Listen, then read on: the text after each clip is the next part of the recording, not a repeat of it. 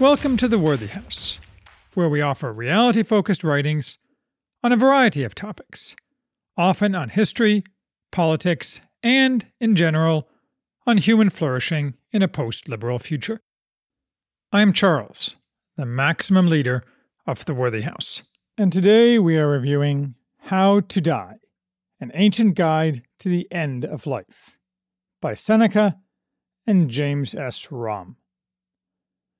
How to Die, compiled from various writings of the Roman Stoic philosopher Seneca by the excellent James Romm, assembles Seneca's thoughts on death. Seneca died during the reign of the Emperor Nero in AD 65, having been encouraged by him to commit suicide. The reason for the compiling and publication of this book, presumably, is to educate moderns about how to die. It also offers an interesting view into the philosophy of the late pagan classical world, already dying itself, although Seneca didn't know it. This book can doubtless educate moderns, but for us, different than our predecessors, it is either valuable or dangerous, or both, depending on who is reading it and with what aim. Stoicism is one of those philosophies, like Buddhism or Taoism, that shallow moderns like to mention favorably in passing, usually with an implicit criticism of backward religions like Christianity. Often such mentions are combined with a reference to the Meditations of the Emperor Marcus Aurelius, died AD 180, who had a brief efflorescence in the public consciousness a few years ago when he was lucky enough to be depicted in the blockbuster movie Gladiator. As with all philosophical systems before the modern era, a great many very smart people gave much thought to the philosophy. And while I know little about it, I know that Stoic thought is complex and far-reaching, and had substantial interaction with early Christian thinkers, including St. Paul in Acts 17. This book, to be sure, does not purport to explain Stoicism, only the thought of one philosopher on one topic over several decades of his life. Seneca, though he lived to nearly 70 years old, had multiple reasons to focus on death other than mere philosophy. He suffered from recurrent aggressive asthma, which regularly threatened to suffocate him, and he also appears to have suffered from tuberculosis. Having his breath potentially snuffed out at any time doubtless kept death near the front of his mind. Moreover, he lived and was politically active during the reigns of Caligula and Nero, where the life of any prominent man was not secure, and he was far from the only man forced to commit suicide in that way. Thus, it is not surprising that he recurred to the topic over the decades. His instructions are really of two types. Both sets of instructions fall under Seneca's epigraph for the book, well chosen by Romm. He lives badly who does not know how to die well. The first explains how one should think about dying. This is valuable, to some at least. Though the modern tendency is to ignore death, and perhaps that's always been the tendency of humanity, some choose to want to focus their minds, and Seneca offers a reasonable set of thoughts to them. The second type of instruction explains how one should actually go about dying, physically. Seneca is indifferent to the method, but for him the key is that, wherever possible, each person should choose for himself when and how to die. Dying well, then, to Seneca, consisted of the right mental frame with which to approach death, but also the choice when to die, which strongly indicated suicide for any person not granted a quick and unexpected death. This creates a problem for us moderns, because, taken from its pagan elite context and applied to the mass of individuals in today's society, especially as a rationale for structuring society's laws, this second instruction has baleful effects. As to how one should think about dying, Romm pulls Seneca's own thoughts from his various writings. He groups Seneca's thoughts into 5 subsets: prepare yourself, have no fear, have no regrets, set yourself free, and become a part of the whole. While there is some variability in the message, and even contradictions, though none fatal, he offers mostly repetitions of a few basic philosophical points. One is that death is no different from what we had experienced before birth, i.e., nothing. And if we did not fear that, why should we fear death? His argument isn't very convincing, because it ignores two basic points, both springing from that life gives us the ability to consider the future. The facile one was expressed by Isaac Asimov. Life is pleasant. Death is peaceful. It's the transition that's troublesome. The deeper point was expressed by Hamlet. To sleep, perchance to dream. Aye, there's the rub. Seneca mostly says death is merely nothingness. Sometimes he says we are dissolved in the universe and thereby live on. A few times he seems to endorse belief in a desirable Christian-type afterlife, i.e., not in the traditional Hades. By this point, Greek and Roman philosophers had abandoned that framework. But I think few of those reading his writings or receiving his letters would have been much comforted by his core idea, that we are going back into the dark from whence we came. More compelling, by far, is the story that Venerable Bede tells of how Edwin, king of Northumbria, was convinced to convert from paganism by a counselor who analogized the life of man to a sparrow, flying from cold darkness to cold darkness, but passing for a moment through the light, warmth, and merriment of the mead hall. Even so, man appears on earth for a little while, but of what went before this life or of what follows, we know nothing. Therefore, this new doctrine contains something more certain, it seems justly to deserve to be followed. Seneca, perhaps aware that his argument isn't very compelling, tries to buttress it with even weaker arguments, like, if death holds any torment, then that torment must also have existed before we came forth into the light. Maybe, but not necessarily, is the obvious answer, and so with his other arguments as well. A second point Seneca makes is that, in essence, fear is degrading, so stop it. This seems somewhat in opposition to his first point. If fear is supposed to disappear because there is no reason to fear, adding on that it's degrading seems unnecessary, though certainly true in the abstract. My guess is that this is part of a larger Stoic framework, but I don't know enough to be sure. A third point is that the length of life doesn't matter, a point Seneca addresses at length in a letter to a grieving mother, with his argument being, basically, that we're all negligible anyway, so what's wrong with being a little more negligible?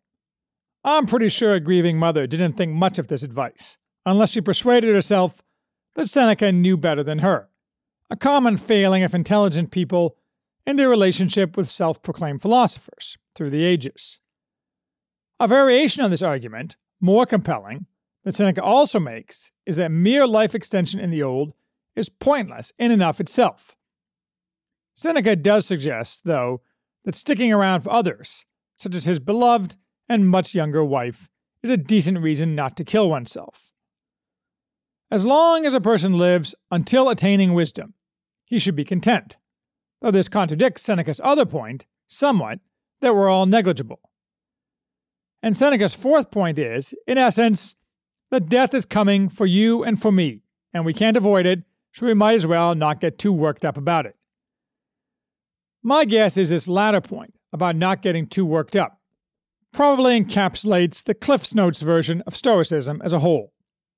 That said, suicide is logical and often desirable. It can avoid a more painful death, where it will set you free from unpleasantness like slavery or torture, or simply from a decline, especially one where you can no longer take action because you are too weak. Many people reading this book today would find resonance in Seneca's strong endorsement of each person determining for himself how and when he should die. This is, of course, a very pagan attitude, and the antithesis of the morals of the West since Christianity began to dictate private and public morality, thereby hugely improving the moral tone of society, and eliminating as an acceptable option formerly unexceptional things like infanticide, abortion, and sex slavery. While the Christian and Jewish belief in the inherent, God-given, and God-mandated sanctity of life, with the tagline, "The Lord giveth and the Lord taketh away," is internally coherent, so is the pagan approach to suicide, and Seneca lays it out well. The people with whom the pagan approach resonates today, though, are not Stoics, much less Cato the Younger, who committed suicide by stabbing himself in the gut and then tearing out his intestines when his friends sewed him up. Instead, they're the fashionable and not very deep thinkers who push assisted suicide, legal euthanasia, or whatever buzzword it's going by nowadays. This is the natural consequence of the devaluation of human life that has taken place over the past 50 years, with baneful instances in many areas, not to mention the various horrors of earlier in the 20th century. On the surface, though, suicide has more appeal and fewer obvious drawbacks than, say, demands for legalized abortion, or, the same thing, infanticide. After all, if you insist on killing yourself, there is no argument you're killing someone else, unless you pick a poor method. And if you take care of your obligations, no good argument that you are directly harming others. Stripped of the Christian framework, the ability to kill oneself in the face of a terminal illness or other perceived overwhelming need seems entirely logical, entirely in keeping with the advice of Seneca, and both brave and not degrading. And since stripping the Christian framework is what those who rule in the West are today all about, criminalizing suicide, or assisting in a suicide, seems illogical. But, as with most age-old moral rules that have been demolished in our time of glory, there is more of practical value in moral rules than meets the eye. It used to be a commonplace, which seems to have been forgotten, that suicide and its assistance is not criminalized to prevent suicide, though it does express a salutary moral opinion, but rather to prevent pressure from being brought to bear on those for whom their suicide would be convenient for others. This problem, though always known, is infinitely worse in the modern world, when most old people live much longer and have more money tied up in themselves, and moreover often are in a condition, physical or psychological, where they are susceptible to arguments that their quality of life is low.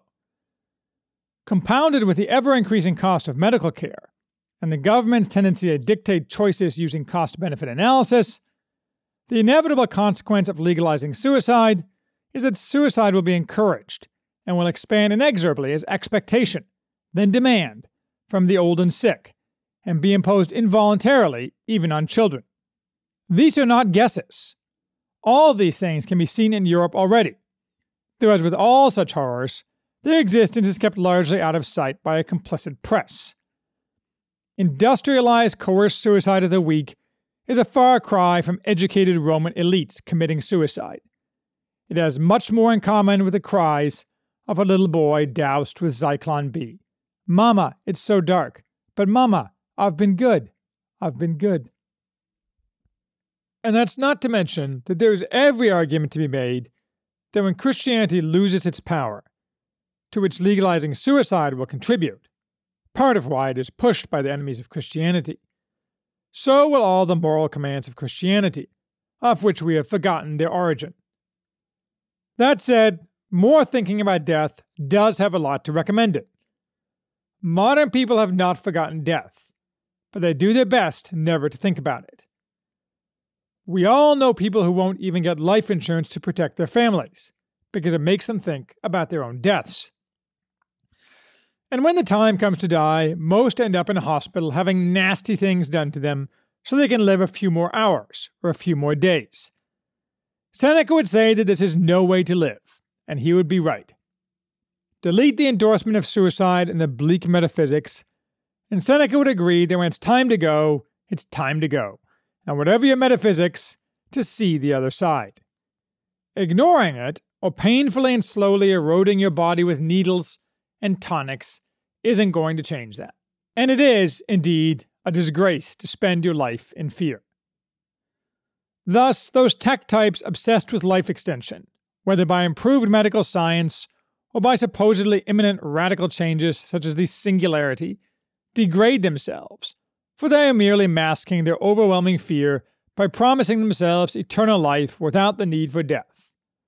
Oh, they cover it up with fine words about curing death and the supposed moral imperative to extend our lives.